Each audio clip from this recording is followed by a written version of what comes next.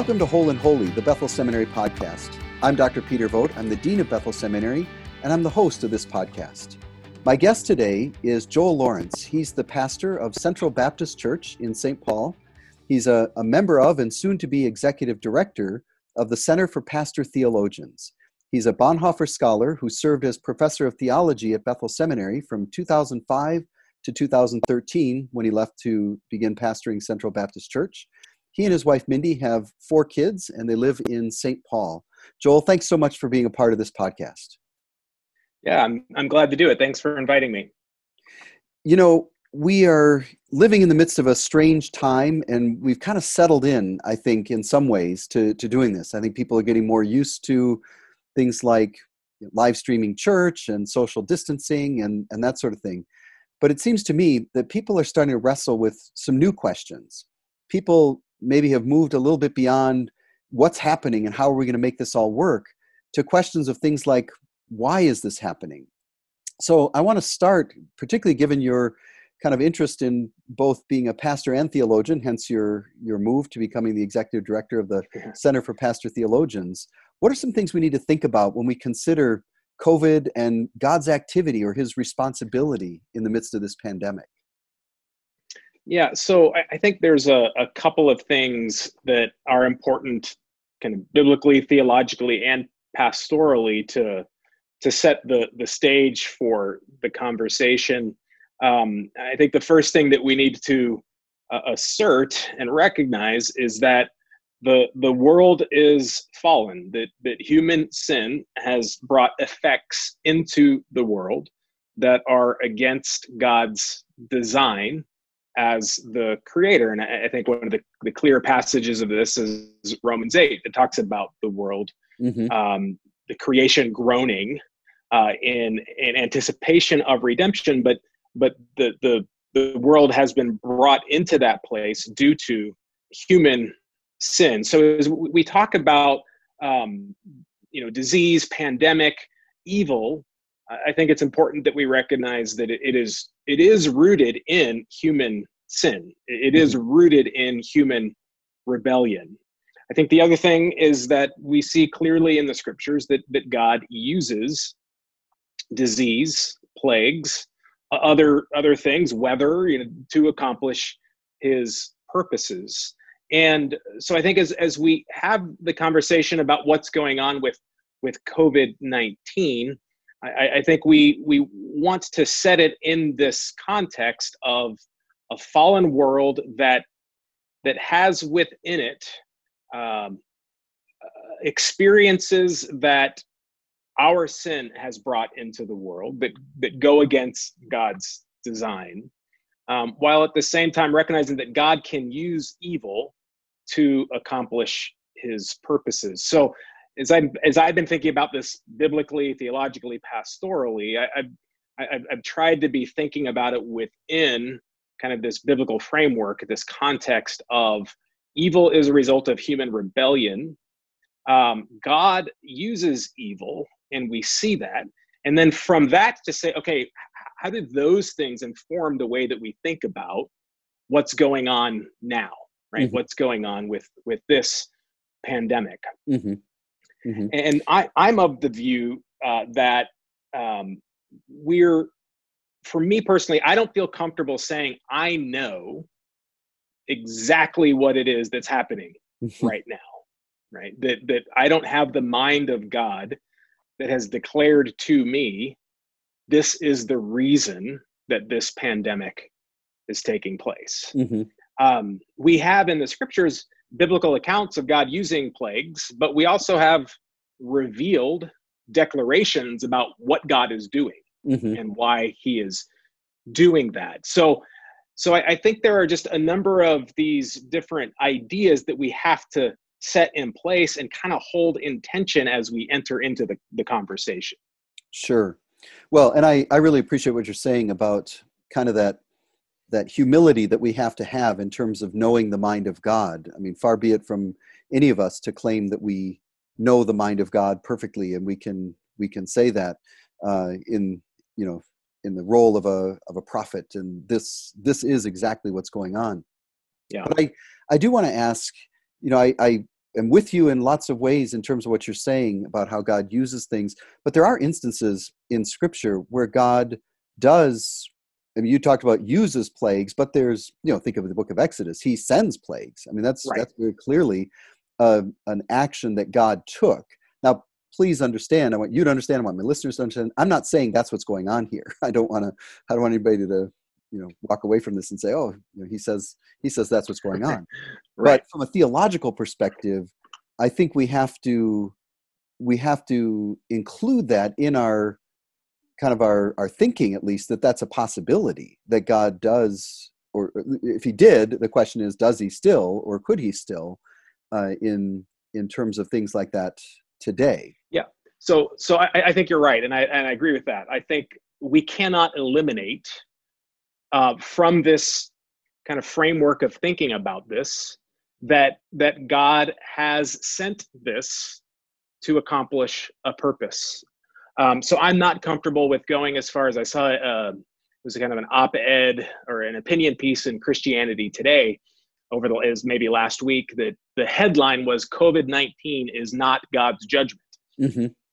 That does not demonstrate the kind of epistemic humility right. that I think we're called to have, to be able, if we I think rightly don't declare that we don't have the mind of God in one way, I think we also need to be careful not to declare that we have the mind of God in another way.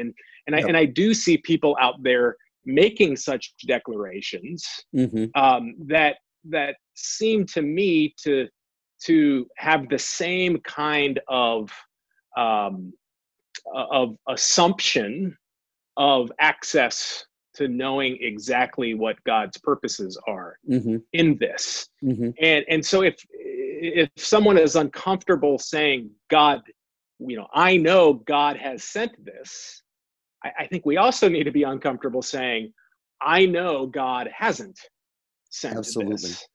And so with that openness, I think, to that position of not knowing exactly, and recognizing that we when we look at this in Exodus and God sending, sending, as you said, mm-hmm. sending plagues. We look at this, First Chronicles 21, when mm-hmm. David takes the census, God sends a plague for David's sin. It killed 70,000 mm-hmm. Israelites, right? Mm-hmm. And David is crying out to him, it was my sin mm-hmm. that did this.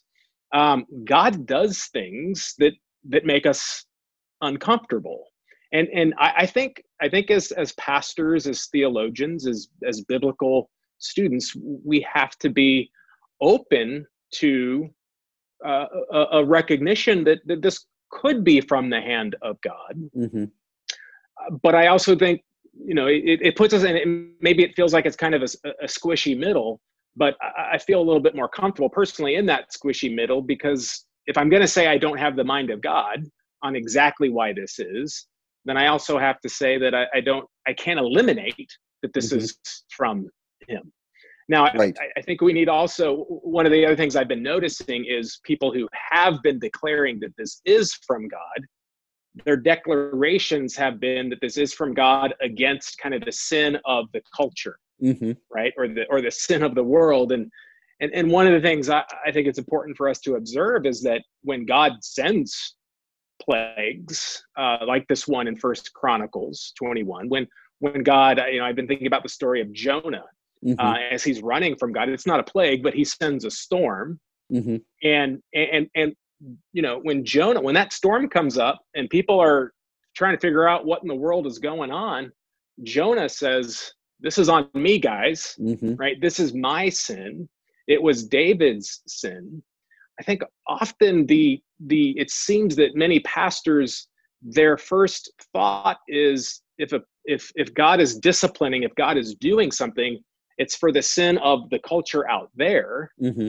But in my understanding, it looks to me like more often than not, when God does these things, he's doing things, he's bringing them upon his people. Mm-hmm. And so I think we have to be open to, if we do think this is from God, if we're trying, or praying that through, seeking to discern, then we also have to be open to, what if this is from God upon the church or Hmm. upon us? What is God teaching us through this? Is there something he's disciplining us through this?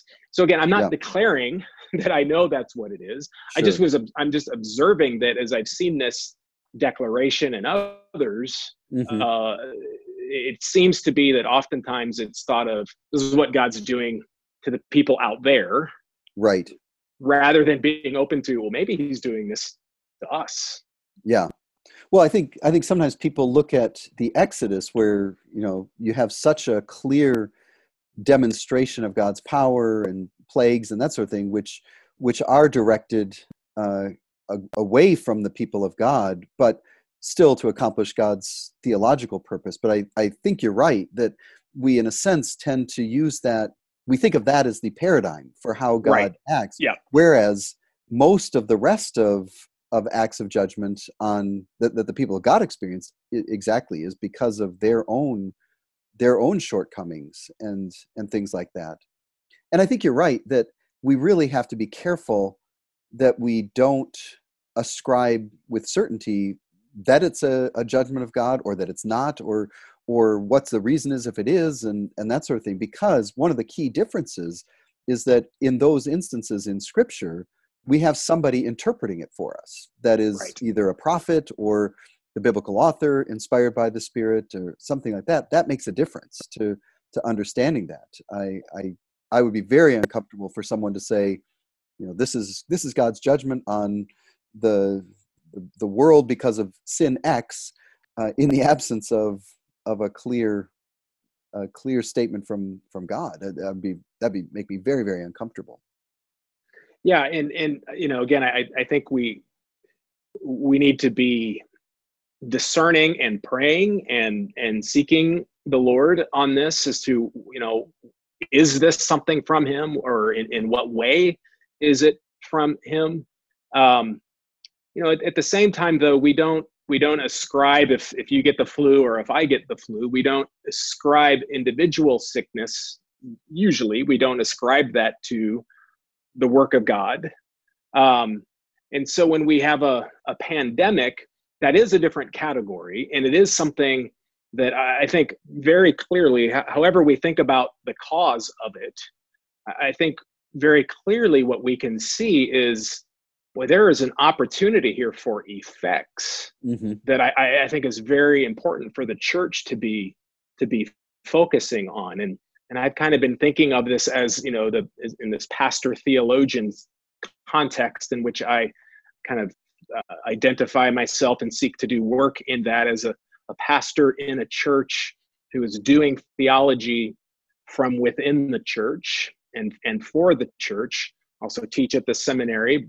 That's a different kind of a setting and a context where theology is done as well. But my primary location is in the church. And in that location, we tend more onto the effect Hmm. side, right? Hmm. Pastors tend more onto the effect side. In other words, what is the effect that this is having in my people? What Hmm. fears is this raising in Hmm. them? What fears is this raising in me?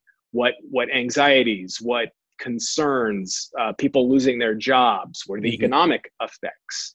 And then theologically reflecting on that, and I think this is where we do have a lot of biblical material, which is however we ascribe the relationship between suffering and God. Hmm. What we do see very clearly, I think, throughout the biblical narrative is God accomplishes certain things through suffering. Hmm. And he wants to do things in us, and he, in our times of suffering, those are often the times when God he has our attention, Hmm. and and we are more open to what it is that he might be doing as we are crying out to him, as we are struggling with our loss of control, right? All the things that I know many of us are feeling Hmm. during these days. And so I think on the pastoral side, for me, it's been more of that focus on the effect side, and what are people thinking about God in this time? What are they realizing maybe their idols Hmm. have been during this time, and how do we encourage that kind of thinking and reflection in our congregation? Hmm. Yeah, it occurs to me that one of the challenges we face, and as you know, Joel, I was a pastor as well, and Hmm. is that we don't have, I don't think, in this country in particular, a good theology of suffering. I think Mm. we think that we are insulated from it and that we should be insulated from it. And so I think that's, from my perspective, what often causes us to jump to kind of, well, it's got to be, it's got to be God's cosmic judgment. You noted, we don't think of this in terms of if I get a cold or the flu or something like that. We don't think of it in these big terms of God's responsibility for this. But it's really a question of degree, isn't it? I mean, Hmm. there's still sickness and it's still Hmm. viruses and this kind of thing. But I think because we don't have a very good theology of suffering, we then immediately jump to this kind of, make a leap that says it's got to be this or it's got to be that, and Yeah, I'm not sure that's because, helpful. well, in the American gospel, um, suffering is runs counter to the American Hmm. gospel, right? Right. I mean, the American gospel fundamentally is a prosperity gospel, Hmm. not in the sense of just economic prosperity or financial prosperity, which is I think what most of us think of when we hear prosperity Hmm. gospel. We think of the people on TBN with the bright suits and Right. the big hair, and that's what comes to mind. What underneath that, though, and I think this is rooted in so many ways in the American psyche, is that God exists to bless us and Hmm. bring us prosperity. And now that prosperity is not always economic prosperity in the way we think of it. It can be a good marriage, it Hmm. can be great kids, right? It can be a good job. If God's blessing me, I'm on that ladder at the career path. Hmm. And so then when suffering comes, that feels to us like an intrusion Hmm. that then we have to figure out, well, what happened? What did I do? Hmm. What has gone wrong in order for this suffering to have come upon me? And then we seek to figure out how to fix it, Hmm. right? Because we have this idea, if suffering has come upon us, that has gone that means that something has gone wrong, and then we have to fix it, Yep. figure out what went wrong.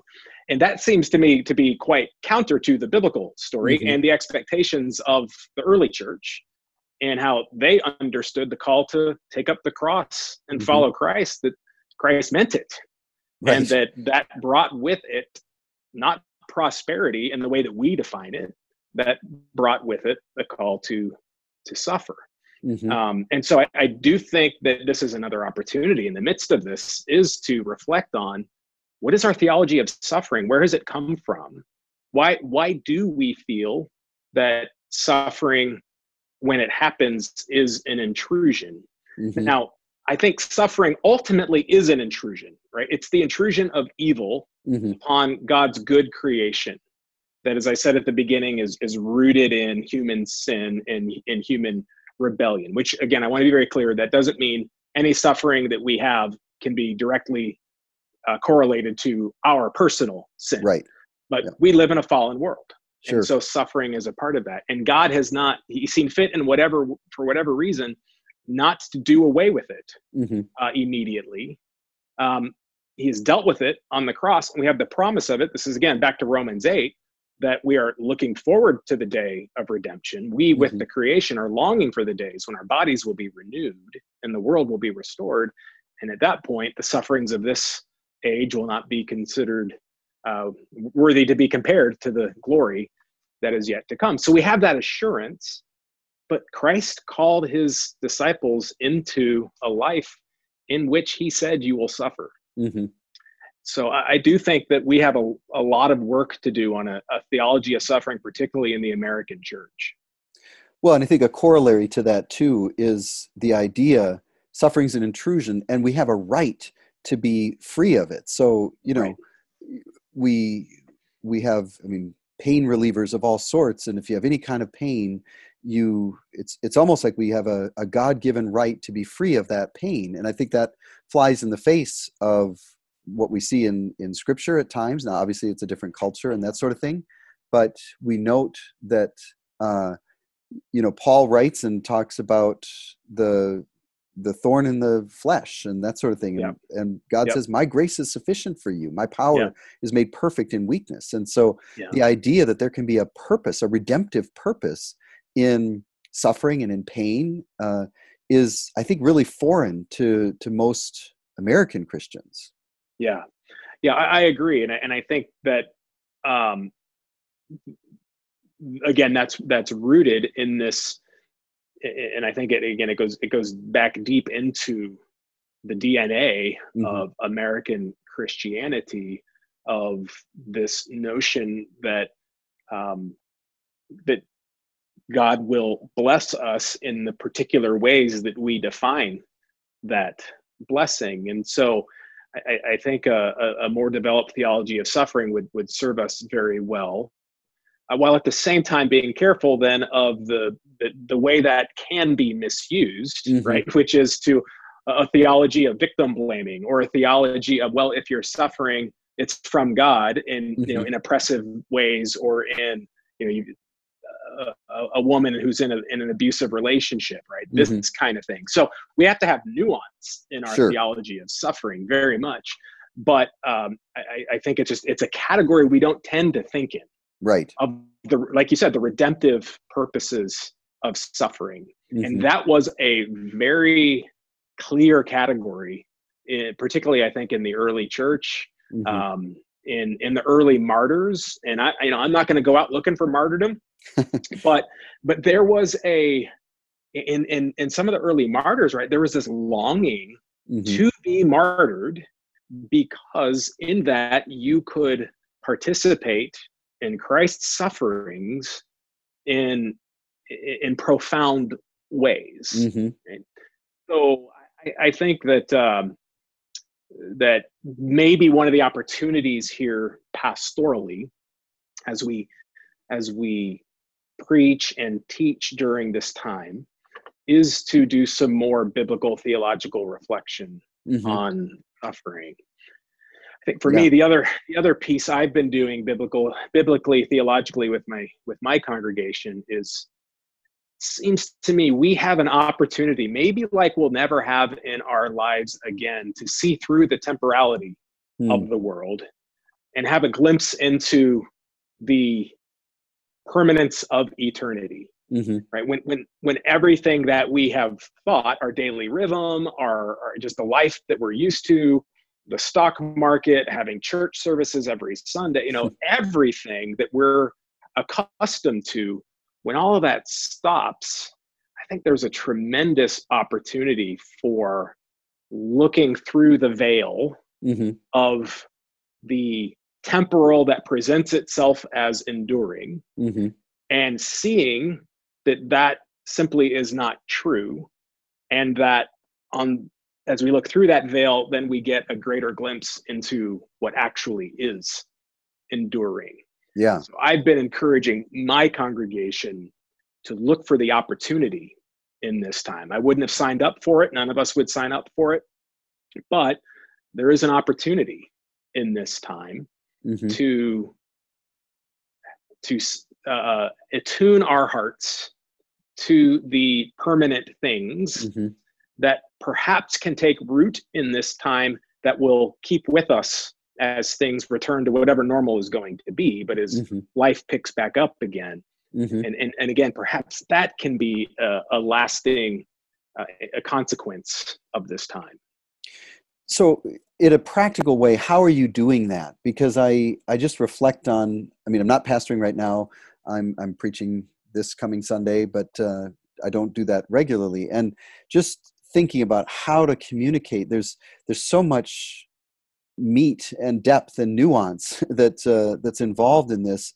And a lot of times folks are kind of looking for, they're looking for assurance. They're looking for that. So how are you challenging your congregation to kind of think deeply about this at at a practical level? What are you doing to kind of get their attention to be Yeah. thinking these ways?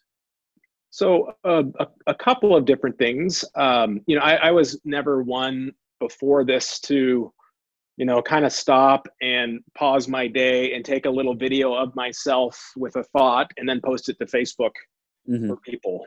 I've been doing that more now, just as a way to connect, for Hmm. one thing, right? Just keeping the connection, but two, just to try to inject every few days, a, hopefully a biblical, pastoral, practical thought for um, how my congregants can connect with God. Mm. A lot of it has just been, I have each week, as I have preached, I have said, there's an opportunity here. Mm. Don't miss the opportunity. And we're anxious, we're afraid. Folks who are retired or nearing retirement, watching their 401k, just watching money drain out of that. We're feeling that, Hmm. but don't let this opportunity slip away. Hmm. And then what I've done in preaching is, I was preaching through First Peter this spring, and that kind of led me up for a little bit into this, and then I just sensed the Lord saying, we're gonna kind of scrap that and do something else. And honestly, I've just kind of been week by week trying to pray, and as I've been reading scripture, discern what I feel God is calling me to do. And for a few weeks, I did some passages that are about lifting up our eyes to the Lord, Mm. right? And so I went to Revelation 4, where you see into the eternal throne room of God and said, this is what's true. Hmm. This is what's real. Hmm. I've been in the Psalms a little bit. Right now I'm doing a little short series on the children of Israel in the desert, Mm. being in this place where what they knew was gone Hmm. and what they're going to is not there yet. And what is God doing in that time? Hmm. How is he at work in them? What is he shaping them towards? And so this past Sunday, I preached out of Deuteronomy 8, kind of a summary of God. He says there, I led you these 40 years to humble you, Hmm. to test you, and to discipline you. Right. And so then thinking practically, what is God's work of humbling look like for you right now? Hmm. How is he testing your faith right now? How is he disciplining you right now? What are the things in your heart, right? It says in there that he tests to reveal what was in their heart, to Hmm. show what was in their heart. What is he showing you? What do you need to be paying attention to? And be just encouraging folks really to be paying attention to their spiritual life Hmm. during this time, and asking, what is it that God might be accomplishing through this time? Mm. Well, it warms my heart to hear you talking about preaching from Deuteronomy 8. That's I figured you would like that. Yeah, Yeah, yeah. yeah. And I knew this interview was coming, so I actually just did it so I could tell you that I had preached on Deuteronomy 8. So, Well, I appreciate that. That's good. yeah. I'm glad to have such power over you, Joel. Well, Yes, absolutely. our time is almost gone. This has been a great conversation. Are there any resources that come to mind that you would recommend for any of our listeners who want to kind of delve more deeply into some of these issues, whether it comes to just kind of the issues of natural evil and God's responsibility, or theology of suffering, that sort of thing? Anything that jumps to mind. We'll put any references you make to in the show notes for folks to check out. But anything jump to mind? Yeah, so I'd say a couple of things. I think there's two different books on kind of evil that it's not particularly around plague or COVID, but Henri Blocher's book, Evil and the Cross, Mm. I think is a really excellent book on evil, and how that interacts with how we read Christ's story and what is going on the cross. And then the other one is N.T. Wright's book, Evil and the Justice of God, Mm. Hmm. which I think again is another one that Wright just he does very thorough biblical work, and I Mhm. think he has I appreciate that book. The other thing, I'll do a little bit of self promotion here for the Center for Pastor Theologians. I would encourage people to go to our website, pastortheologians.org. We're kind of constantly populating with blogs from pastors within our network who are thinking about pastoring during this time, Mhm. who are thinking about practical things like, do you take communion when the church isn't gathered? Mm. What is the theological argument for taking communion or not taking communion? What can you replicate online? What can't you replicate online? I'm about to post something there in the next day or so, going back to Bonhoeffer's Life Together, and at the opening of that, he talks about not taking for granted the physical gathering of the congregation. Mm. Yeah. And those first few pages have been speaking to me in a new way Mhm. over these last few weeks. So I would just encourage folks to go to our website, pastortheologians.org, and to just explore some of the resources there that are being posted. That's great. Well, we will definitely have a link to that in the show notes, so you Great. can check that out and Great. get there. Well, our time is Yeah. up. Joel, thank you so much for joining me. This has been such a stimulating conversation, and I'm sure it was helpful for our listeners. Thank you for being a part of it. Yeah, my pleasure. I really enjoyed it. Thanks, Peter. God bless. Yeah. Thank you for listening to Whole and Holy. If you are interested in providing any suggestions or feedback for us, you can email us at whole-and-holy@bethel.edu. Once again, that's whole-and-holy@bethel.edu. We'd appreciate it if you would go to iTunes or Stitcher and give us a review or a ranking, that sort of thing. The higher our ranking, or the number of stars we get, the more easily people can find us. So we appreciate those positive reviews and rankings. Thank you for listening, and we look forward to connecting with you in the future. God bless you. Stay safe.